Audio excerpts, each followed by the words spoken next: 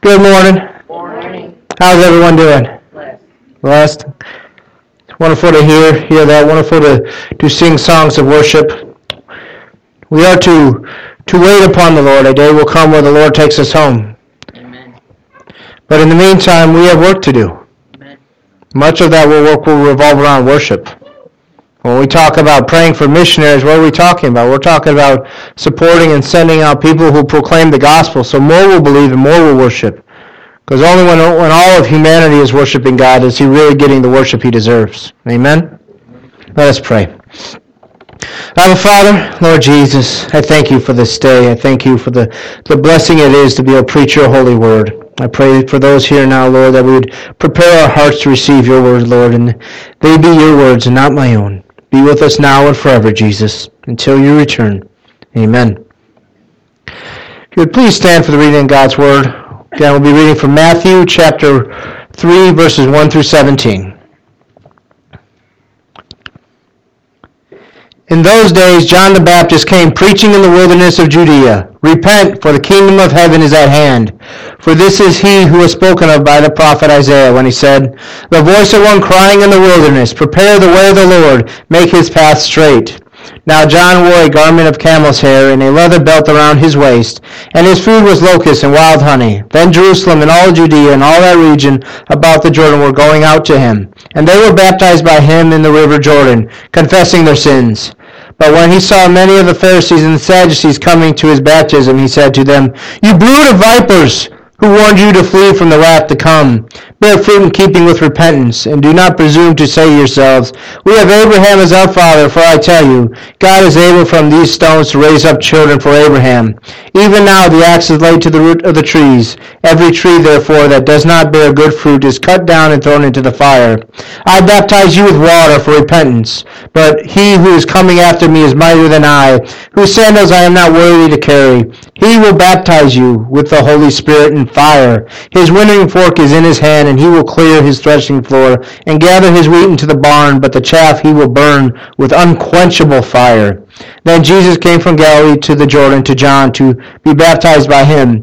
John would have prevented him, saying, I need to be baptized by you, and do you come to me? But Jesus answered him, Let it be so now, for thus it is fitting for us to fulfill all righteousness. Then he consented, and when Jesus was baptized, immediately he went up from the water, and behold, the heavens were opened to him, and he saw the Spirit of God descending like a dove and coming to rest on him. And behold, a voice from heaven said, This is my beloved Son, with whom I am well pleased. Let's read the word. You may be seated. I know for many of us, this week it felt a little bit like a storm. Some of you, I know, felt like it was a bit of a hurricane. Some it was a torrential downpour, and some it may have just been a light misting, but the forecast was calling for a lot more. But we thank God either way, because we know he's in control of the storms. We had a few that we visited with in the hospitals this week, and some of them were very scared, and some of them rightfully so. But when it comes to it, the doctors will give wisdom and offer advice, but ultimately it is God who is our healer, God who is able to save our souls. So it is he who we are looking towards. But oftentimes, and I believe the doctors are well-meaning, we should listen and heed their advice, but oftentimes the world will tell us what they're thinking about us. Whether it's the doctors, I know Sister Shar, she had to go when they thought that she was having some serious heart issues to the point they were ready to put in a stent, and then they realized it wasn't her heart at all. And so it was a very scary moment, but we're very pleased with that result, because that means that it's not something far worse. But when we look at the world, oftentimes you'll see people will judge you by many different things. They'll judge you by how you dress. I know when I used to be in the business world, if I were to wear a shirt and tie, they're like, well, what job are you interviewing for today? That's the only time you see IT people dressed up like that. But other times, if you were to wear in other settings a T-shirt and jeans, they're like, what's the matter with you? Do you not care how you look at all? We have these different types of things, and I know some will. Of course, throughout the day, people will talk about the things going on in the world. There's a big rally downtown Chicago right now.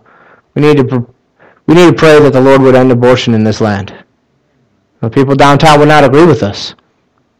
I know there's times where you're going to go and you're going to say things, and usually you'll hear something to this response is, I thought you were a Christian. Well, what are they doing when they say that? They're saying, my understanding of a Christian is this: you have to fit in my little box of what it is to be a Christian. Well, we have two major political parties in this country, Republican and Democrat, and for the most part, they both claim to be Christian. Every president we've ever had, to my knowledge, has claimed to be Christian in some way or form. Thomas Jefferson might get an asterisk by, but outside of him, they've all claimed to be Christian, but they have very different ideas. And one group will say to others, are you a Christian? Many people got opinions about our current president. I will tell you, as a Christian, pray for him. We are commanded to pray for our leaders. Now, whether you think he's a Christian or not, that's between you and God. But ultimately, we are to realize that the world is always judging. I want you to think about what it would have thought about this man, John the Baptist. He's a man we hear of, especially in Baptist circles. We try to superpose the word Baptist to mean that he is an actual Baptist, but we can't quite fit that timeline in. Others have tried; it doesn't quite work. But ultimately, what would it have been like to have seen John the Baptist, a man who's literally living out in the wilderness, who has one outfit? It is this outfit a tunic made out of camel's hair and tied with a leather belt. That was his entire wardrobe. Now, he's not a man who was too worried about hygiene or what he looked like in a mirror. He would have had a long, scraggly hair and beard going down. And he comes out and he says, repent, the kingdom of God is at hand. What were people to think of him? Let's imagine what they would have seen in the priests, the Pharisees and Sadducees. They would have seen a very well-manicured individual, a person that lived in a nice house and would have had the finest things to eat. And their robe would have been majestic and beautiful, and they would have had stones that they'd wear during their ceremonies, things that would have made people go, now that is a priest. Now when you see John, that's not what you think. We would probably assume he's probably crazy, maybe a homeless man, out of his mind for sure. But he was a man's man living out in the wilderness. Instead of steak, he ate locusts. Anybody want to try that diet? No? You got to add a little honey to it. It was not too bad. I'll try to sell it on you. Okay, we got one. I'm getting an infomercial going soon. You understand that John had this appearance of somebody not quite of this world. Somebody that either this man is really sent by God or this man needs to see a professional help. But John was a man sent by God. And we've read through the early part of the Gospels when he is born, and the entire land was in awe over John. What sort of man would he be? What sort of man would he be? I could ask the same question about you. What sort of person will you be? John was born for the purpose to glorify God, to make him known, to prepare the way of the Lord. I will challenge you with the same command given to John. Prepare the way of the Lord's second coming. Make your family know that Jesus is coming again. Somewhere along the lines, we got to this place in Christianity where we said, this is what it means to be a Christian. You must believe that Jesus is the Son of God, he is born of the Virgin, that he died for your sins, rose on the third day, and ascended to the right hand of the Father. To all those, we all should say amen. But there's a part that we are commanded to teach that is missing. It is the return of our Lord Jesus Christ. Almost no one talks about it. And so it's very rare to hear it preached in a church service that Jesus is coming again. Guess what? He's coming again. It's talked about a whole lot in Scripture. Therefore, we should be talking about it too. Amen. But as we encounter John out in the wilderness, and he's baptizing people that were coming to him, and he's preaching this message, he's starting getting a following. And what happens? People start to take notice. The Pharisees and Sadducees, they send some of their own people to take a look at what is going on with John. And so I think a little background will help us, because when we read John's response to seeing them, he says, "You brood of vipers, who has warned you to flee from the wrath of God?" That seems a little harsh for somebody coming to hear you preaching. I don't think I've said that to anyone here when they've come in the doors. That would be a little harsh to say for any preacher. But when these people came, John knew them, and he knew what they were about. In those days, there was many people rising up to claim to be the Messiah, the one who would save the people, because the people wanted to be saved not really from their sins. They enjoyed those too much. They wanted to be saved from the Romans. They wanted to have their country back. They wanted to be able to worship like they thought that God was telling them to worship. They didn't want to have to worry about the Roman soldiers telling them what they can and can't do. They wanted to be Israel again. And not this land that is occupied by this tyranny of a government in Rome. And so what happens, they did it in two phases. They would send out people to verify if somebody could possibly be a Messiah, if their following was sincere enough, if their followers believed in them enough that they would follow them. And sometimes these false messiahs would rise up and cause a big trouble. We see this later in AD 70 where Jesus' prophecy is fulfilled about the temple. There's a man that was raised up and claimed to be the Messiah, so much so that he led a violent revolt against Rome. And what was Rome's response? Kill them all and tear down the temple. This will end their dreams of a Messiah. And that is what they did. And to this day, you go to Jerusalem, you'll find a wall, you won't find a temple. You'll find a pagan place of worship where the temple used to be, but you will not find the temple because Rome tore it down, just as Jesus had said. And so when we look, they're going to John and seeing if he possibly is the Messiah. And so when they view this and they realize that his following is real, that this man possibly could be the Messiah, they go and they start to question him. And we see this in the Gospel of John, the first chapter, starting in verse 19. And this is the testimony of John when the Jews sent priests and Levites from Jerusalem to ask him, "Who are you?" He confessed and did not deny, but confessed, "I am not the Christ." And they asked him, "What then? Are you Elijah?" He said, "I am not." "Are you the prophet?" "No." So they said to him, "Who are you? We need to give an answer to those who sent us. What do you say about yourself?" He said, "I am the voice of one crying out in the wilderness, make straight the way of the Lord, as the prophet Isaiah had said." Reading on in verse 24, "Now they had been sent from the Pharisees. They asked him, 'Then why are you baptizing, if you are neither the Christ, nor Elijah, nor the prophet?' Jesus answered them, 'I baptize with water, but among you stands one that you do not know, even he who comes after me, the strap of whose sandal I am not worthy to untie.'" And so we see that these observers, as they go and they're starting to be antagonistic with John. They say, "Well, if you're not the Messiah, what on earth are you doing? Why are you out here in the wilderness telling people to repent and prepare for the kingdom of God? Why are you baptizing them if you are not the Messiah or Elijah who is to come before the Messiah?" So they have this struggle because they don't know what to do with John. John is in Scripture, Jesus tells us that he is the greatest man ever to be born. Think of that. That is what Jesus says of John. It'd be a pretty good eulogy somebody to say about you, right? But what we see with John, he's a man of absolute integrity. He will not compromise the Word of God ever. No amount of money, no amount of threats. His life is threatened many times, and there's a time where they take his life. We often joke about the preachers sometimes we see on TV and the wealth and the money and all that stuff that they promise you, but most of Jesus' real followers who you see in Scripture, their life ends very much like John the Baptist. There's no grand retirement package. He loses his head quite literally. But he is called the greatest. And we could see and understand why.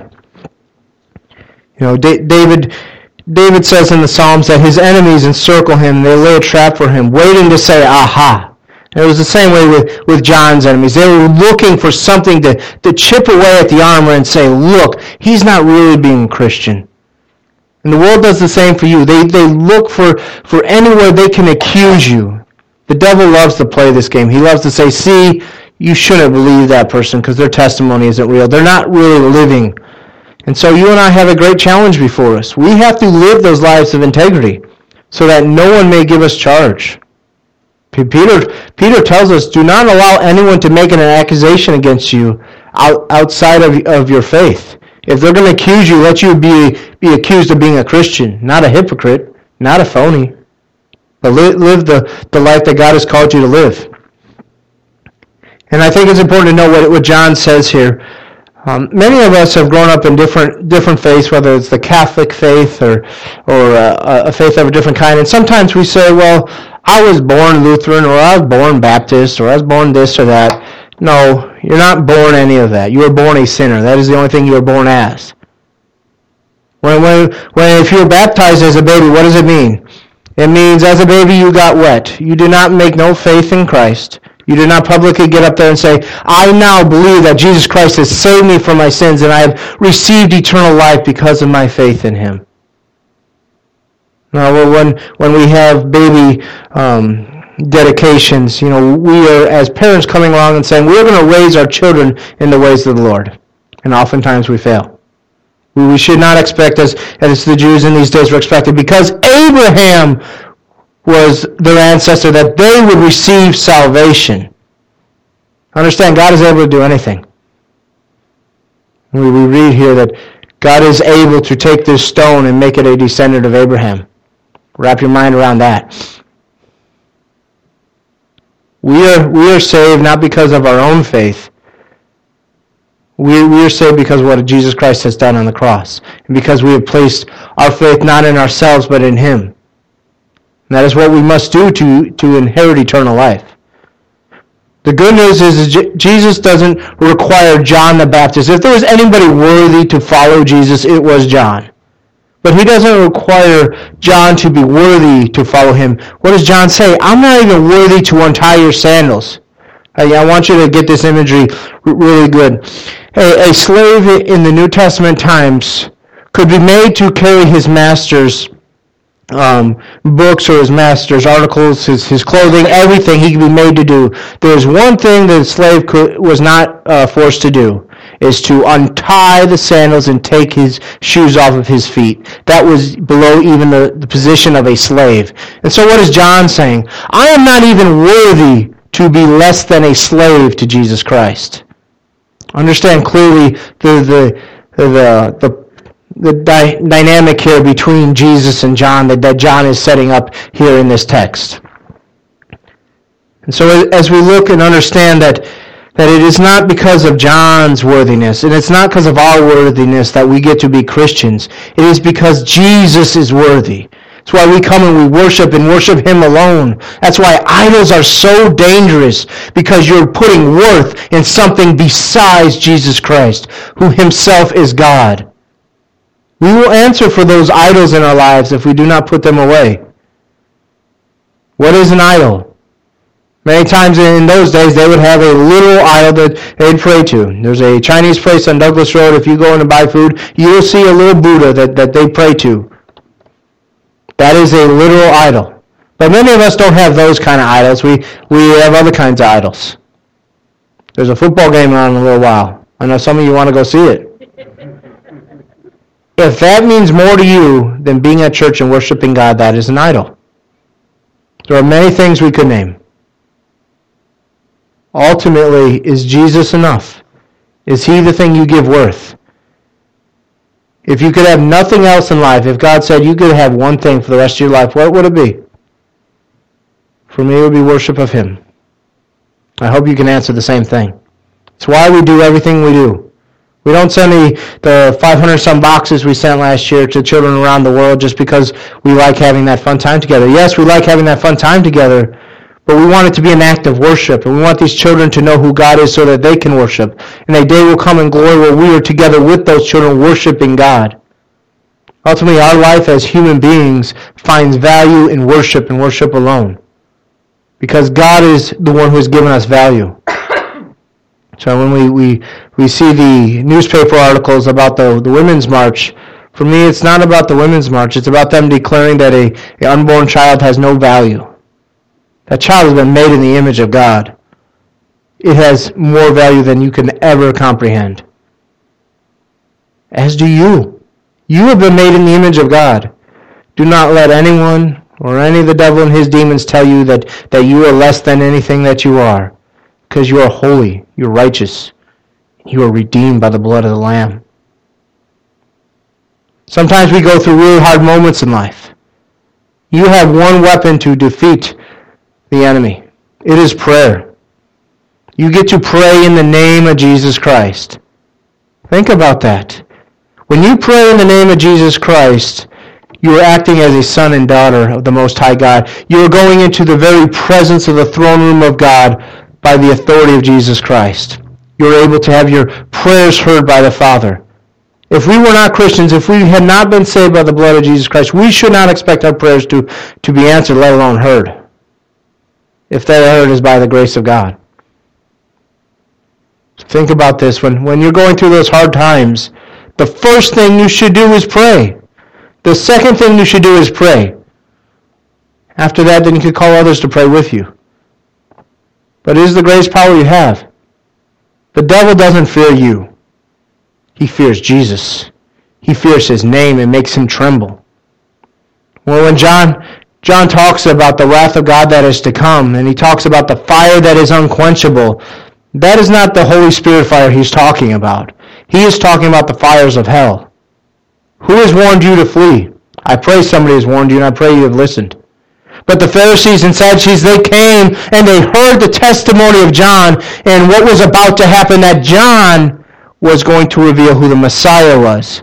And did they wait around to see who the Messiah was? Did they join John and were they baptized in the baptism of repentance that John had? No. They mocked John. They said, why are you baptizing then? You're not the Messiah. Who are you? You're not the Messiah. Who are you? You're a son and daughter of the Most High God. That's who you are. Remind our enemy of that. Next time you're going through those hard moments. John had a threefold purpose in the baptism. Number one was to tell people to repent. We still do this today. Any gospel message that does not include repentance is not a gospel message. There are many people who believe in Jesus intellectually, but in their heart there has been no repentance at all. We must repent if we are expecting to be saved. You think Jesus is going to take you in if you do not repent? Oftentimes repentance is described as turning a 180. And while that is good, that is not really the biblical definition of repentance. Repentance is turning away from your sin and whatever is making you to sin, and not just turning away from that, but turning to God and worshiping God and having your focus be on God. If your focus day and night is on God, you will not sin. The problem is we take our focus off of God, and that is when we are tempted to sin. And we'll fall lower and lower until we focus our attention back on God. But he is faithful to forgive us. Number two, his message was kingdom-centered. Every church should be kingdom-centered. We should be about the kingdom of God. Yes, we are Americans and we want to desire to make our country as best as it could be. But first and foremost, as Christians, we are now foreigners in this land. We are no longer of this world. We should be about the kingdom of God above all else. I want you to notice that John doesn't have to explain the kingdom. Why is that? Because the Jews understood what the kingdom of God was. They studied their scriptures. If you study the Old Testament, you'll understand greatly what the kingdom of God is. It is something that will be earthly. And if you don't know what I mean by that, we went through the entire book of Revelation. You could check that out. But it will be earthly. It will be a national restoration for Israel. And the Messiah will be reigning from Jerusalem. His name is Jesus Christ.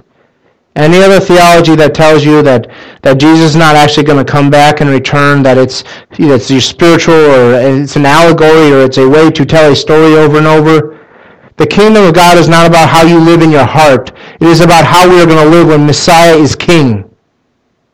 There's many prophecies about Jesus Christ. One of them is that he will be the King of all kings.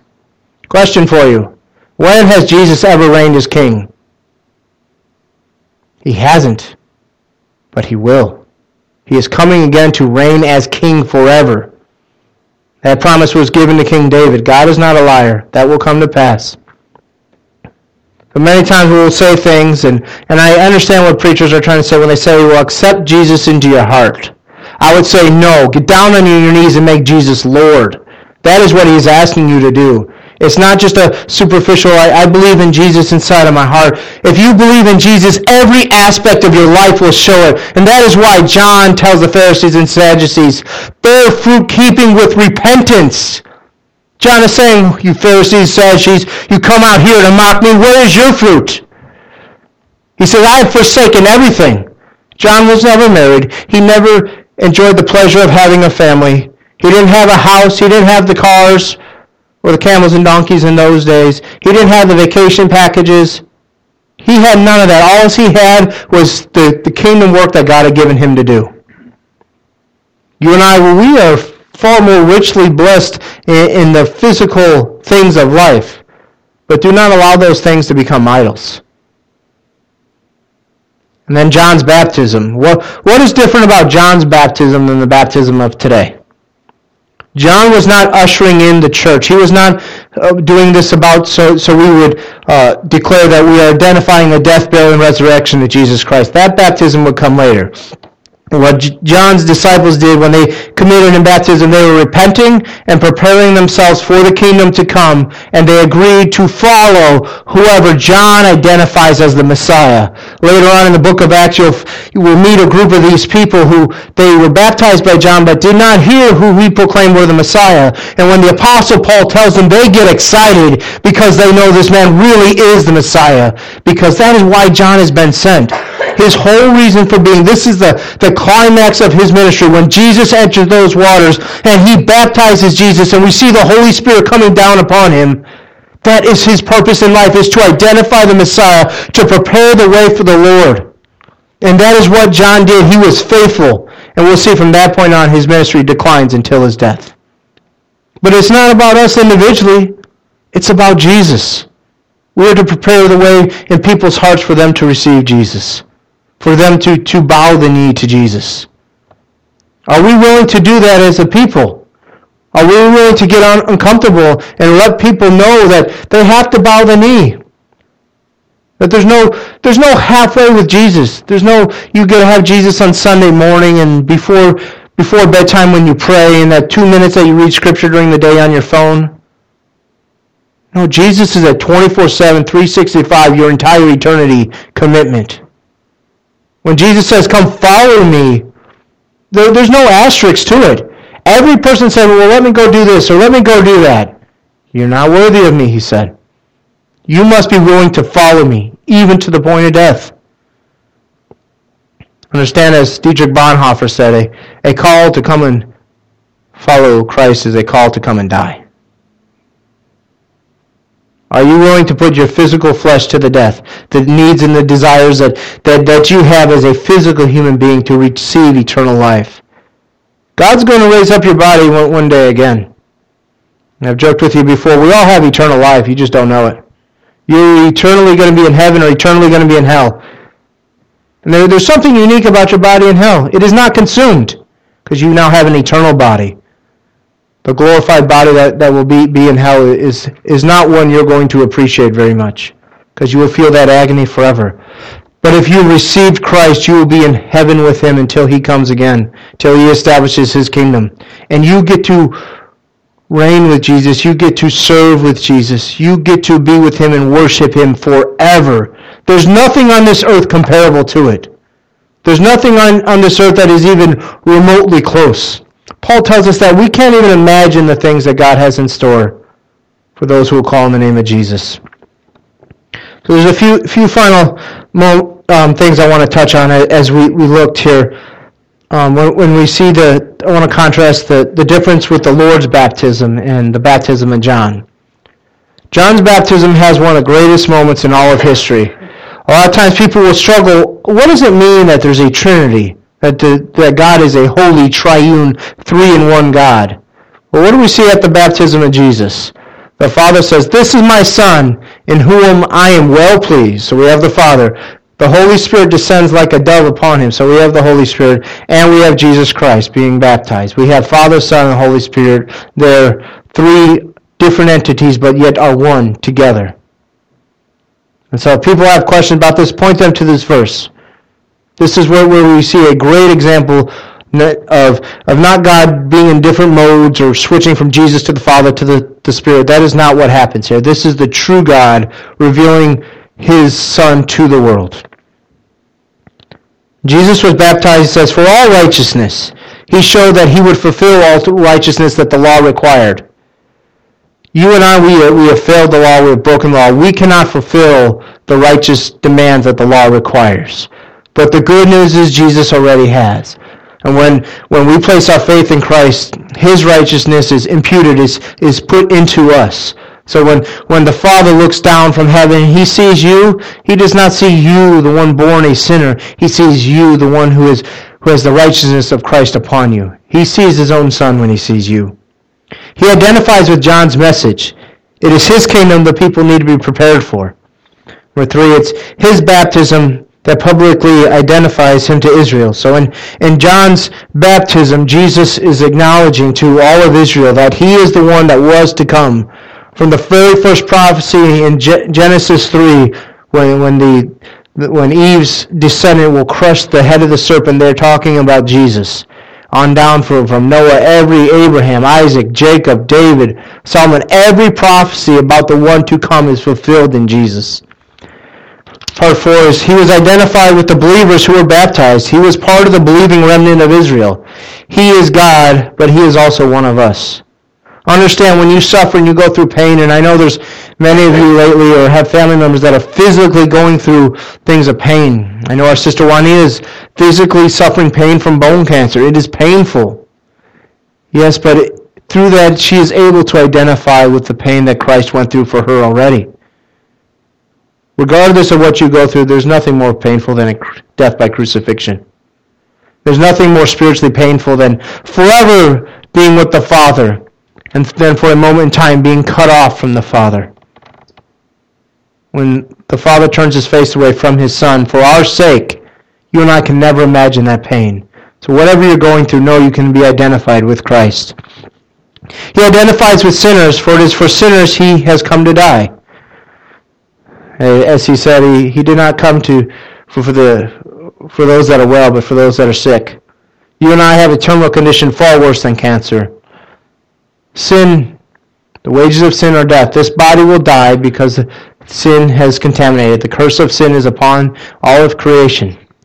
But God is going to remove that curse, and he's going to create it new. A new heaven, a new earth. And along with that, a new body. Who's ready for that? You won't need any more knee surgeries. He was anointed with the Holy Spirit. And this is where the Father says, "This is my Son in whom I am well pleased." I'd ask you one final question before we close in prayer. Would God say the same to you? Would he say, "This is my son or daughter in whom I am well pleased"? Or will he say, "This is the person that's come to church, but I never knew them"? Jesus will say that to some of us if we are not right with the Lord, if we have not placed our faith in the Lord. Say on the last day, there will be many that come to Jesus will say, "Lord, Lord, did we not prophesy in your name? Did we not cast out demons?" I said it before, but I have never cast out a demon. I've never even thought of that. That is something that is not common to our culture. To me, it seemed we would have to have a great amount of faith in God to do so. But here we see people that even doing such great things, it is not about the things that we do that please God. It is about our faith. And so I pray this day that you have had faith in Jesus Christ. And if not, when this final song has come down, I would love to pray with you. I'm not going to tell you to pray a certain prayer. It's not about the words, it's about your heart towards God. Are you ready to repent and turn from the sins in your life, those idols, and turn to God? Because if that is today, you will receive salvation. It will be the greatest day of your entire life. Let us pray. Our Father, Lord Jesus, I thank you for this day. I thank you for the many blessings we have, Lord. Above all, that we get to be called sons and daughters. How blessed are we, Lord, to be adopted by our Father in heaven. that we get to pray in your name, Jesus, and our Father hears us, that the Holy Spirit now indwells us and all those who genuinely believe, Lord. Thank you, Jesus, for everything. If there is anyone here who has heard this message, Lord, let us no longer be Pharisees and Sadducees, hearing but not being obedient. Let us be obedient to you always, bending the knee until you come. In your holy name, Jesus. Amen.